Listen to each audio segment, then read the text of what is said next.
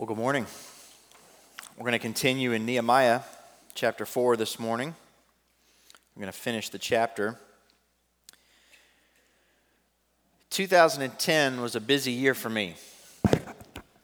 In 2010, I was getting out of the military, and I was checking out on what you call terminal leave. So the military, they don't call it vacation time, they call it leave. They let you leave for a little bit, and then you got to come back. And so when you are getting out, if you've got a bunch of leave saved up, you can do what's called terminal leave. And so you go and you check out on leave, and you never got to go back. It's beautiful, beautiful. So I was checking out on terminal leave. I think I had about 2 months worth of leave saved up, so I knew I had 2 months worth of paychecks coming in. And I knew that God had called me to ministry, and so my next step was to move up here to Louisville, Kentucky, and to get started over at Boyce College because I had no undergraduate degree, and I wanted to start studying for ministry, and so that's where I was headed. But before I was heading up here to start college in August of 2010, I had something else that I needed to do. I was dating this beautiful young lady right here in the fourth row, and she's already blushing. And she had not met my family yet. My family is in Pennsylvania. That's where I grew up. That's where I still call home. And I was living in Gulfport, Mississippi, and I had met her, and we had known each other for a little while before we started dating, and then we were dating. And so it was important that she meet my family, because I really was hoping that my family would love her, and likewise she would like my family. And so I had saved up money, and I had bought us 2 tickets to fly from Gulfport, Mississippi up to Pennsylvania. So the morning of our trip comes, and her mom graciously offered to take us to the airport. Now, there's a small airport in Gulfport, but over in New Orleans, which is about a 1-hour drive, it's a much bigger airport, so you get a lot cheaper airfare. So we're flying out of New Orleans. It's about an hour drive, and it was a fairly early flight. And so we get up early, her mom is taking us, and the whole time, right, there's one interstate. You get on I-10 and go to New Orleans. And the whole time I'm sitting in the back seat thinking, she's going kind of slow. Like, I think she should hurry up. I don't want to miss this flight, right? This is kind of a big deal. And so sure enough, we get to the airport, and we've got maybe like 45 minutes before our flight leaves. And so I knew that this is going to be tight. And we get inside, we check our bags, we get inside, and I saw the security line. And I'm telling you, it was wrapped around this church like 10 times. It was bad. And so I'm panicking, I'm freaking out. And so we get in the back of the line, and we wait, and I'm just like watching the clock the whole time. We finally get through security. We get to our gate. It's literally minutes before the plane leaves. And they say, sorry, you missed the flight. The doors are closed. You ain't getting on. That was disappointing. And Sam's mom had already left to go back to Gulfport, and we didn't have a ride back to Gulfport. And so thankfully I was able to call a guy at the church that we were going to, and he made the trip from Gulfport an hour to New Orleans, picked us up, and brought us back. But what happened in that moment is I'm thinking, I'm about to get out of the military. I don't have a steady job yet. I know I've got some income for the next 2 months because I'm on terminal leave. But I don't think I can buy us more flights to head up to visit my family. And so we had a decision to make. We had to alter our plans, and so we got in my car, and we drove the almost 1,300 miles from Gulfport, Mississippi, to my family in Pennsylvania. Sometimes plans change like that. And, you know, I love to fly, so I was really disappointed that I didn't get to fly. But also, I was young and in love, still am. And so I was excited to get to spend like 30 hours in the car, or however long it was, in the car with Samantha. And that's time that I will never forget. I love that. But we did make it to Pennsylvania. We got to visit with my family. But sometimes things don't necessarily work out the way we had anticipated from the beginning. Because for me, my whole thought was, we're going to fly up there. Everything's going to be smooth. We're going to spend time with my family. We're going to come back, and then we're going to move on. I'm going to move to Louisville, all that. Well, things changed pretty quick when we missed our flight. And sometimes that's how life happens. And sometimes what we see here in Nehemiah is something similar. So last week, we talked a little bit about how Nehemiah and those who are building the wall at Jerusalem, they found out that they've got some enemies. And their enemies were trying to bring some sort of attack on them to halt the work and to kill the people who are working on the wall. And, well, the attack did not work. Nehemiah got wind of the attack, and he put people in specific places around the wall, and it thwarted the attack. But even though the attack was not successful, things still had to change. There had to be a little bit of change that happened in the way they went about building the wall. And so I want us to look at Nehemiah chapter 4. We're going to start in verse 15, and we'll read down through the end of the chapter. When our enemies heard that it was known to us and that God had frustrated their plan, we all returned to the wall, each to his work. From that day on, half of my servants worked on construction, and half held the spears, shields, bows, and coats of mail. And the leaders stood behind the whole house of Judah who were building on the wall. Those who carried burdens were loaded in such a way that each labored on the work with one hand and held his weapon with the other. And each of the builders had his sword strapped on his side while he built. The man who sounded the trumpet was beside me, and I said to the nobles and to the officials and to the rest of the people, the work is great and widely spread, and we are separated on the wall, far from one another. In the place where you hear the sound of the trumpet, rally to us there. Our God will fight for us. So we labored at the work, and half of them held the spears from the break of dawn until the stars came out. I also said to the people at that time, let every man and his servant pass the night within Jerusalem, that they may be a guard for us by night and may labor by day. So neither I, nor my brothers, nor my servants, nor the men of the guard who followed me, none of us took off our clothes. Each kept his weapon at his right hand. I have 4 points for you today. The first being that we need to acknowledge God. If you have a listening page, that's the first blank. It is option B, acknowledge God. The first thing we see in this passage, remember, we're right on the heels of the enemies of God's people trying to bring an attack against Nehemiah and those who are building the wall. And the first thing Nehemiah says in verse 15 is when our enemies heard that it was known to us and that God had frustrated their plan. You see, Nehemiah recognizes that it's God who is the one who frustrated the plan of their enemies. Now, Nehemiah, he could have easily taken credit for this himself. Back at verse 13.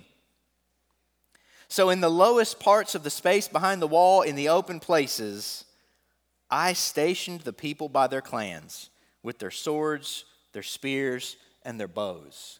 You see, Nehemiah is the one who caught wind of this potential attack, and he took people and armed them and put them in specific places so that if the attack were to come, they would be ready. So Nehemiah could have simply said, well, I'm the one who thwarted the attack of the enemy. I'm the one who figured out this great military plan. I'm the one who made this happen. But Nehemiah doesn't respond that way. Nehemiah could have said, it was just dumb luck that we had people in the right place at the right time and they didn't attack us. But he didn't say that. Perhaps he could have said that he had learned a whole lot of leadership lessons from the king, King Artaxerxes, who was a fairly successful king, and said, man, because I'm such a good listener, because I'm such a good learner, I knew exactly what to do in that moment. Nehemiah could have quickly and easily taken credit for thwarting the enemy's attack. But he doesn't. He says, God is the one who frustrated their plan. Nehemiah is recognizing, as he has been already up to this point, that God is the one at work in the building of the walls of Jerusalem. God is the one who gave him favor in Artaxerxes' eyes, who let him go to Jerusalem in the first place and sent him with letters saying that he approved, that he was able to go.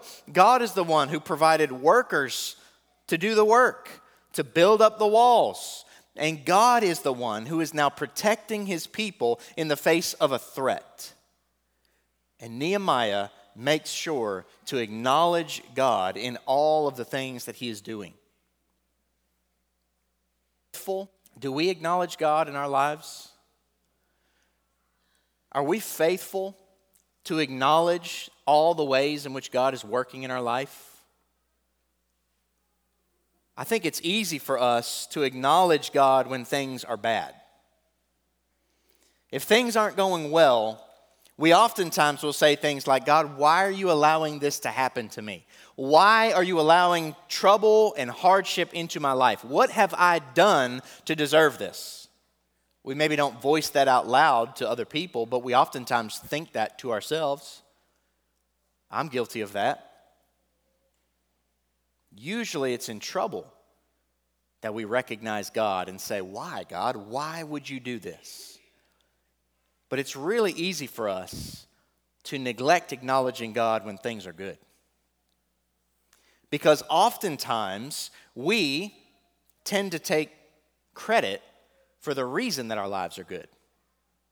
We are really quick to say things like, well, because I'm good with my money, because I'm responsible, I was able to save up and I've got all this money in the bank.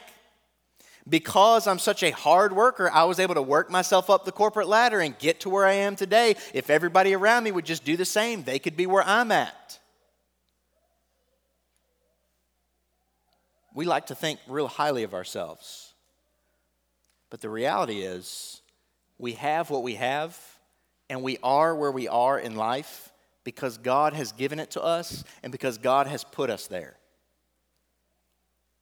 And we need to be people who acknowledge God, not just when things are bad and ask him why, but also acknowledging him when things are good and thanking him for the good gifts that he gives all of the time.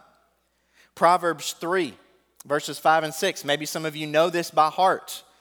Trust in the Lord with all your heart and do not lean on your own understanding. Verse 6, in all your ways acknowledge him, and he will make straight your paths. Proverbs say, in all of your ways acknowledge him. Not in some of your ways, not in most of your ways, not in the important ways, in all your ways. When we get down, when life pounces on us, when life is hard, and we ask God, why would he let this happen to us, or why would this be going on? We also better be able to say, hey, when life is good, I know that it's God who gave this to me. I try really hard to instill this in our children. And every time that we pray before we eat a meal, we're always thanking God that he provided the food for us. And most people would probably say, well, but that's because you have a job and you make money and you can go to the grocery store and get groceries. That's why you have food. But we have to recognize we wouldn't have any of that were it not for God's favor on us. And every time that we go to bed and we pray for our kids, we are always praying and thanking God. When it's hot outside, we thank God for air conditioning. When it's cold outside, we thank God for heat. When it's raining outside, we thank God for a roof over our heads. And every single day, just about, we thank God for a comfortable mattress to sleep on. Because I want my kids to know that God is the giver of all good gifts.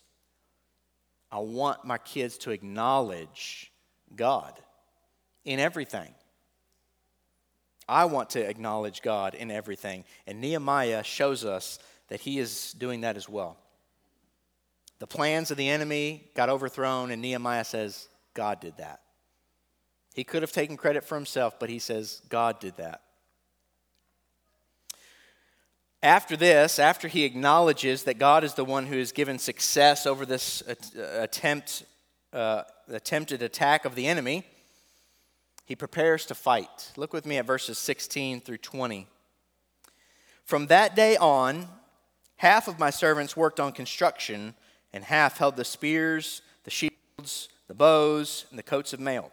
And the leaders stood behind the whole house of Judah, who were building on the wall. Those who carried burdens were loaded in such a way that each labored on the work with one hand, and each held his weapon with the other. And each of the builders had his sword strapped at his side while he built. The man who sounded the trumpet was beside me. And I said to the nobles and to the officials and to the rest of the people, the work is great and widely spread. We are separated on the wall far from one another. In the place where you hear the sound of the trumpet, rally to us there.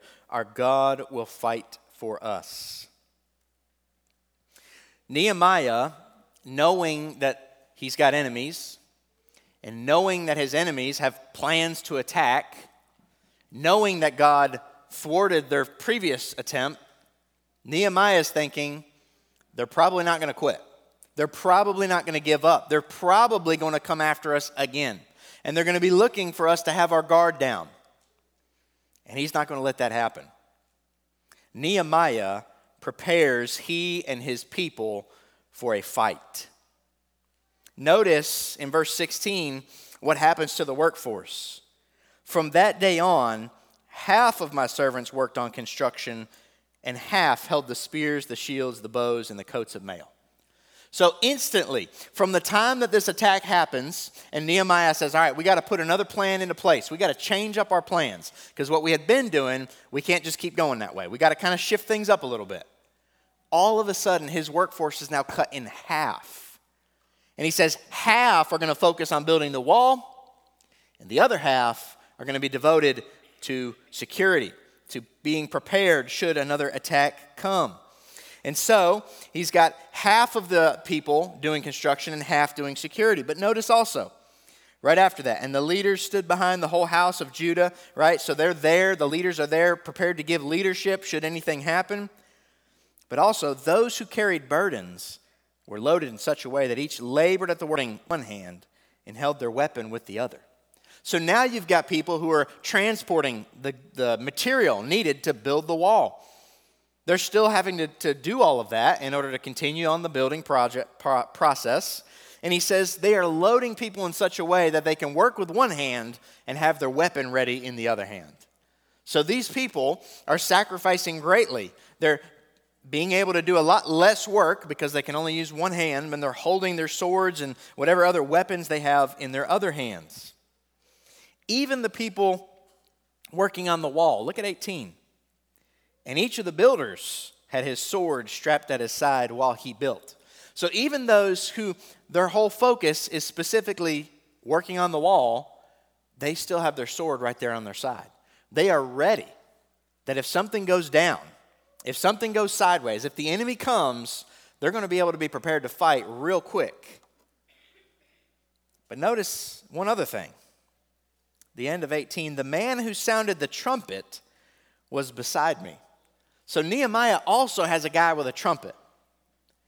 And he says, when this guy blows the trumpet, you know there's an attack coming. And what I want y'all to do is to follow the sound of the trumpet. And notice what he says in verse 19. And I said to the nobles and to the officials and the rest of the people, the work is great and widely spread, and we are separated on the wall far from one another. In the place where you hear the sound of the trumpet, rally to us there. See, Nehemiah is going to be with the guy who's got the trumpet. And Nehemiah is going to be constantly surveying the wall. And so Nehemiah is going to be aware that if there's an attack coming, we're going to go and get to that place, and we're going to blow the trumpet so that everybody can come to that point and be prepared to fight. And Nehemiah is the one leading that charge. Nehemiah is a good leader. Nehemiah is not just having his people fight if he knows that there's danger coming. Nehemiah says, I will be there with you.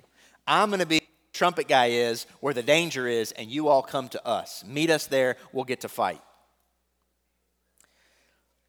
Notice that there's a big variety of jobs being carried out here by the people.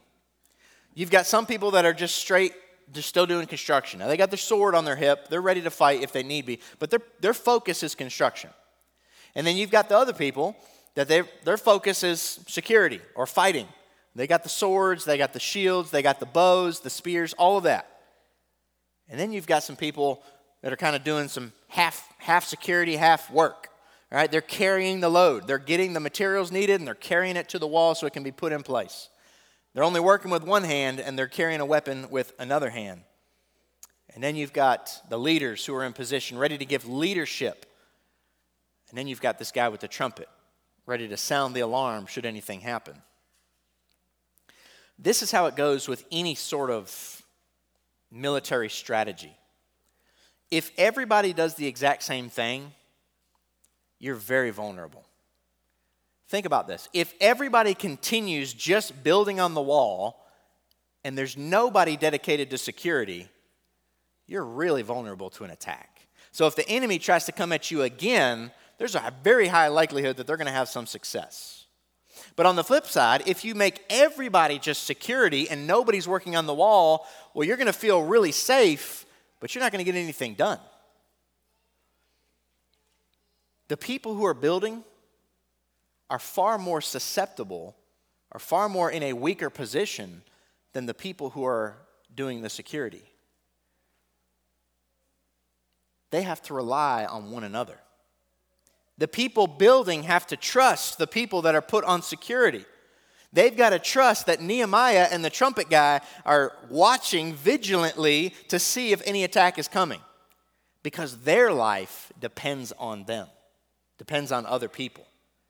See, there's dependence on one another. They have to trust one another to be able to know that they are safe from an attack. But notice the end of verse 20. Just as Nehemiah has already acknowledged that God has given them success over the previous attempt by the enemy, he says, in the place where you hear the sound of the trumpet, rally to us there. And what does he say after that? Our God will fight for us. That passage that Pastor Matt read from Exodus is a wonderful, awesome passage. Nehemiah knew this passage. There's no doubt in my mind. Nehemiah had read his Torah, the first 5 books, Genesis, Exodus, Leviticus, Numbers, Deuteronomy. He knew about the Exodus story. There's no doubt in my mind that he knew. He knew that God's people had come out of slavery in Egypt, and there they are right there next to the Red Sea. And so all they can see on this side is the Red Sea. And then they look back here, and all they see is Pharaoh and his army. And when they look this way, all they see is desert. And when they look this way, all they see is desert. And they go back to Moses and say, good move, bro. You just bring us out here in the wilderness to kill us? Are there no graves in Egypt for us that you had to bring us out here? And what does Moses say to them? God will fight for you. You have only to be silent and watch. And what does God do for them? God opens the wall of water on each side, and they walk through the Red Sea on dry ground. Probably not a single one of them would have thought that that's how God was going to deliver them, that that's how God was going to fight for them. But that's how God did it.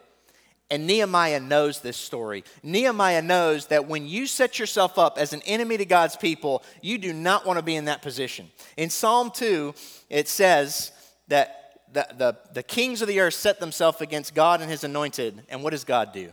He's in the heavens and he laughs. I heard a preacher once say, when God laughs, there ain't nothing funny. You don't want to be the enemy of God who's doing up against God's people. And Nehemiah knows that. Nehemiah knows that what he is doing and what the fellow Jews with him are doing is what God is wanting him to do. That building these walls of Jerusalem is what God has asked him to do. And so he knows that if you're an enemy to building these walls, you are an enemy of God. And if you're an enemy of God, he knows God is going to fight for us. God is going to be the one that you're going to have to deal with, not me. Now, notice also that he does not use that as an excuse to be ill-prepared. Nehemiah does not think, yes, God is going to fight for us, and so because he's going to fight for us, we can just all keep 100% workforce working on the wall. We don't have to worry about security or anything. Nehemiah still splits his workforce in half, and half are devoted to working on the wall, whereas half are devoted to security. Just because Nehemiah knows that God is going to fight for him, he still puts measures in place for them to be able to fight. Because he knows that God fights through his people. God is going to use his people to defeat the enemy. You and I, we also need to know that we live in a time where there are spiritual battles going on around us, we need to be prepared to fight as well. Peter, in the book of 1 Peter, tells us to be sober-minded, to be watchful, because your adversary, the devil, prowls around like a roaring lion, seeking someone to devour. Do you know that? You ever heard that verse before? The devil is our adversary, and he is seeking someone to devour. Paul tells Timothy in the book of 2 Timothy, he says, "Indeed, all who desire to live a godly life in Christ Jesus will be persecuted." If you desire to live godly, there's going to be opposition to that. Don't be surprised when the world hates you. Don't be surprised when other people want to do you harm. Paul says we should expect that if we're living or desiring to live a godly life. There's going to be persecution. There's going to be opposition. In Ephesians, Paul says, "Finally, be strong in the Lord and in the strength of his might. Put on the whole armor of God, that you may be able to stand against the schemes of the devil. For we do not wrestle against flesh and blood, but against the rulers, against the authorities, against the cosmic powers over this present darkness, against the spiritual forces of evil in the heavenly places. Therefore, take up the whole armor of God, that you may be able to withstand in the evil day." That's what our whole VBS was about, putting on the armor of God. Paul is warning Christians, be prepared. There is a fight going on. It is not a fight of flesh and blood, like you may think, that we may associate with fighting. It is a spiritual battle, and Paul says you need to be prepared.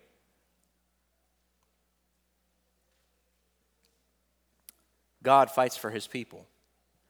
If you look at the very end of the Great Commission that Jesus gives us, in Matthew chapter 28, he says, "And lo, I am with you always to the end of the age."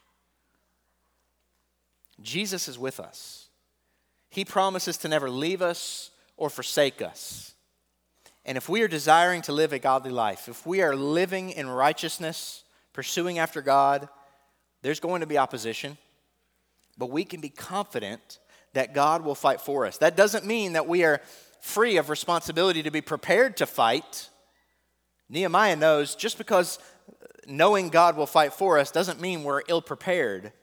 We still put all of these pieces in place to be ready when the fight comes. It's also important to notice that Nehemiah does not go looking for the fight, but he's prepared should that fight come to him.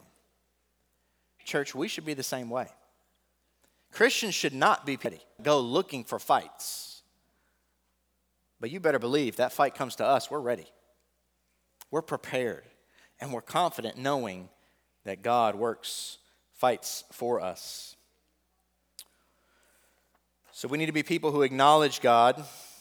We need to be people who prepare to fight. Third, we need to be people who get back to work. Nehemiah got back to work after this threat. And that can be hard, especially after a very real threat of danger had just happened. I told y'all at the beginning that I got out of the Navy in 2010. Well, in 2007 into 2008, I was deployed to Afghanistan. And 2007, 2008, things were still happening, people were still dying, but it wasn't anywhere near like when troops first went in 2001, 2002. That's when it was really bad. I was there much later than that. So when I was there, I was doing construction. That was my job. And even as doing construction, we always carried our weapon on us, even though we were on a base, and there was probably not a real high likelihood of an attack. But there was one morning, I will never forget this, that we had got up, we ate breakfast, and we got to work. And as we were working, out of nowhere, we all heard a giant explosion, massive explosion. And a few seconds later, another one. And then a few seconds later, another one. 3 explosions back to back to back, all within maybe 5 to 6 seconds of each other. And they had trained us that when you go into a war zone, specifically Afghanistan, Iraq, one of the ways that they like to attack, especially American bases, is with mortars. And so they drop a mortar and it shoots, and they kind of see where it lands, and that tells them how to let's adjust trajectory and fire another shot. And so what they will often do is they will walk it in and try and attack a base that way. And so when you hear multiple explosions go off, one right after the other, you start thinking, they're walking in some bombs on us. They're trying to bomb our base. And so we instantly went into high alert. And so when we had gotten there, we drew up a plan on how to protect our spot of the wall. Kind of interesting that, we also had a big giant wall guarding our complex. And so we had specific places that we were going to go to protect our part of the base should an attack come. And so that's what happened. We clicked into action and we all got to where we were going and we just waited. And if we saw an enemy attack, we would do what we had to do to protect the wall, protect the base. Well, it was only about 10 or so minutes later that we finally got word from the Army, who was on the other side of the base, that it was actually a controlled explosion by the Special Forces camp. They just didn't let anybody know before they did it. So it wasn't an attack from the enemy, but it got you shaken up, and it got your blood flowing, and it got you thinking like, dude, this is it. I didn't want to come here and go to war, but I'm here, and if it happens, I better be ready. It took a few minutes to kind of let your heartbeat calm down and get right back to work, especially knowing that even though I knew that was a controlled blast, there is still a very real enemy outside that wall that does not like me and would love to see me die. Nehemiah is in that position. There was an attack that didn't work out, thankfully, but it was an attack nonetheless, and Nehemiah knew that there's an enemy. And even though Nehemiah knows that God fights for his people, there's still a little trepidation in getting back to work. But yet, that's what he does. Verse 21, so we labored at the work. Half of them held the spears from the break of dawn until the stars came out. Nehemiah knew that there was a job that needed to be done, and he made sure that his people got back to work. The reason that they were there in the first place was to build the wall. Just because of a threat of danger doesn't mean they can abandon their plan. They've got to continue on doing what they came there to do, and that is to build the wall of Jerusalem. And so, after recollecting themselves and getting a plan in place, should anything happen, should an attack come, he says they got back to work. They labored at the work. Church, we have a task to do as well. I already mentioned the Great Commission. And at the end of it, Jesus promises to be with us always, even to the end of the age. But before he promises that, he gives us some work to do. Make disciples of all nations. Baptize them in the name of the Father, the Son, and the Spirit. Teach them to observe all that Jesus commanded. And then he says, behold, I'm with you always to the end of the age. Before that promise, Jesus gave Christians work to do. We know there's going to be opposition to that work. We know there is a world full of people that hate the idea of the work of Christ advancing, that hate the idea of God's church growing, of people coming to faith in Jesus and serving him, worshiping him. There is a lot of opposition. But just like Nehemiah was confident in God's protection, knowing that God would fight for him and for the Jews, you and I can live in light of knowing that as well. That Jesus has promised to be with us always, even to the end of the age. And so even though we know there's opposition to the work that we are trying to do, y'all, we can be confident and get back to work because we know that God is on our side. We know that God is with us. We know that God is strengthening us to do the work, and he's going to protect us as we do it. He's watching over us. Now, this doesn't mean that there won't be any casualties. It doesn't mean that people won't lose their lives as martyrs. It doesn't mean that there's not going to be any difficulty. We need to make sure we're clear on that point. We are not preaching a Christianity that if you come to Christ, do his work, that there will be no harm the rest of your life. That's not it. The Bible does not say that anywhere. But we know that no matter what does come, no matter what hardship and what opposition does come to us, God is faithful. God is with us. He will protect us. He will fight for us. And so we can get to work. We can get to this work that God has given us to do. The Great Commission of making disciples, teaching them what the Father commanded, and baptizing them. But lastly, after we get back to work, we need to recognize that doing the work that God has given to us will require living sacrificially. That's my last point, is living sacrificially. Look at verse 22 and 23. I also said to the people at that time, let every man and his servant pass the night within Jerusalem, that they may be a guard for us by night and may labor by day. So neither I, nor my brothers, nor my servants, nor the men of the guard who followed me, none of us took our clothes off. Each kept his weapon at his right hand. Verse 23 is a really fascinating verse. If you have a different translation, it may say something very different at the very end, that none of us took our clothes off and we kept our weapon to the water. There's lots of different translations. It's an interesting verse. But the point is, he's making the point that we're going to be ready at all costs. Whether we're going to shower, whether we're going to get some water to drink, we will be ready to fight no matter what. And the point that I want you to see is how Nehemiah is asking these people to live sacrificially.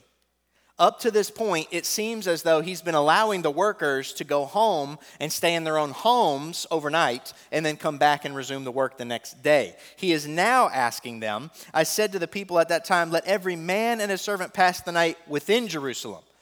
So now he's asking them, please don't go home at night, stay here. Stay within inside the walls and be security overnight, and then when the sun rises, we'll get back to work on the wall. He's asking a lot of these people. But notice that he's not just asking others to do it, but he's also doing it. Verse 23, so neither I, nor my brothers, nor my servants, nor the men of the guard who followed me, none of us took our clothes off, meaning we kept our work clothes on. We were ready at a moment's notice. Doing the work of God, completing the work of God, requires living sacrificially. If they're going to get the wall done, they're going to have to sacrifice to do that. They're already sacrificing by splitting the workforce in half. They're now half as productive as they were previously because they're having to devote to security. They're guarding by night, laboring by day. And like I was just saying, getting back to work, we are not working on building a wall right now. But you and I have been given the task to make disciples, to complete the Great Commission, or to work to that end. It takes sacrifice to accomplish that. And we've got to ask ourselves, are we willing to make sacrifices to complete the task that God has given to us? Sometimes will include sacrificing money. You all already do that anyway. Every time we pass the offering plate, we're putting money, our hard-earned money, in the offering plate to support the work that our church does. But there's other ways too. We've got people who feel called to go overseas, and they need money to be able to do that. Are you willing to give sacrificially of your money in order for them to continue the work of the Great Commission in another country, in another part of the world? What about our time? Are we willing to sacrifice our time to have those conversations with people, to go out of our way and sacrifice what we want to do so that we can do something that's going to benefit the church, that's going to benefit somebody else, that's going to share the gospel with somebody? Are we willing to do that? Time is precious. I know that. I feel that more and more each and every day with children. Time is precious and it's going by so fast. Are we willing to sacrifice some of that for the cause of the gospel, for the work of the Great Commission? What about putting ourselves in harm's way? There are a lot of places in the world where it's dangerous to be a Christian. There are a lot of people who hate Christians. There are lots of countries that will put you to death if they know that you are a Christian. Who's going to go there and share the gospel? It's going to have to be somebody who's willing to sacrifice themselves, to even put themselves in harm's way. And there are people who are willing to do that. Praise God. because their confidence is in God, not in the things of this world. Their treasure is not in this world, it's in God. What about career ambitions? Many of us have hopes of climbing the ladder, making a name for ourselves, being somebody, being remembered for whatever. Are we willing to sacrifice that for the sake of serving God? What about bucket list items? Things we would like to accomplish in our life. Are we willing to let some of those fall by the wayside so that we can serve God, so that we can do things for Him in accomplishing the task of the Great Commission? See, Nehemiah was a leader who showed his people what it meant to sacrifice. Nehemiah said, me and my servants and all the people with me, we didn't even take our work clothes off. We stayed within Jerusalem. We worked by day. We kept our eyes open by night to watch for security. They slept, I'm sure, a little bit here and there because Nehemiah's goal was to get the work done. And you and I have a leader who also showed us what it means to sacrifice. And he's not Nehemiah. He's so much greater than Nehemiah. Flip over to Philippians chapter 2 if you got that handy. Philippians chapter 2 is a great passage where Paul is explaining what Christ has done for you and for me. Starting in verse 5, he says, "Have this mind among yourselves, which is yours in Christ Jesus, who though he was in the form of God, did not count equality with God a thing to be grasped. But he emptied himself by taking on the form of a servant, and being born in the likeness of men, and being found in human form, he humbled himself by becoming obedient to the point of death, even death on a cross. Therefore, God has highly exalted him and bestowed on him the name that is above every name, so that at the name of Jesus every knee should bow in heaven and on earth and under the earth, and every tongue confess that Jesus Christ is Lord, to the glory of God the Father." Jesus himself is our leader. We look to him. He is the one who gave us the task of fulfilling the Great Commission, going, making disciples. And he himself laid down his own life. He did not count equality with God a thing to be grasped, but he emptied himself. He took on the form of a servant and even went to death on a cross. If you want to know what it looks like to live sacrificially, look at Jesus. He gave up everything to be flesh like you and me, and even that, he was willing to go to the cross and to lay down his own life for you and for me. If Jesus shows us the ultimate example of humility and living sacrificially, then you and I, as followers of his, ought to walk in his footsteps. We ought to be able to say with Paul that the sufferings of this present time are not worth comparing to the glory that awaits us. You see, after Jesus suffered and died on the cross, he was raised. Now he is glorified at the right hand of God the Father forevermore. He is glorified, but he received that glory through suffering. Hebrews says he was made perfect through suffering. The path to glory involves suffering. There is glory that awaits you and me, but there's suffering in the middle. There's suffering that stands in the way, and Nehemiah understood it, and we need to understand it. If we're going to complete the task that God has given to us, it's going to require living sacrificially for him. Knowing that as we do it, we keep our eyes on Jesus, and we've got the promises of God, knowing that he will never leave us nor forsake us. He enables us to do the work that he's asked us to do. He gives us the strength to do it. And the sacrifice of living for him is worth it. It's worth it. Are we going to live sacrificially for him, our King, who showed us the ultimate example of how to sacrifice in laying down his life for us? See, that's the beautiful news of the gospel. We are not asking anybody else to do something that our Savior himself has not done. He came and he laid his life down. And he's asking you and I to do the same. What a wonderful Savior. He saves us. He loves us. He's going to glorify us. But first, we need to be prepared to suffer. We need to be willing to suffer, willing to sacrifice, knowing that it is worth it. Let's pray. Our Heavenly Father, we thank you for this morning, and we thank you for this time of studying the book of Nehemiah. And God, we ask that as we have looked at today and we are reminded that it's important to be prepared should the fight come. God, we know there's enemies. We know there's going to be hardship in this life, but we know that you have promised to be with us. And God, we ask that you'd help us as we seek to live for you. God, help us to live sacrificially. Help us to know that our lives are worth laying down for the sake of being with you.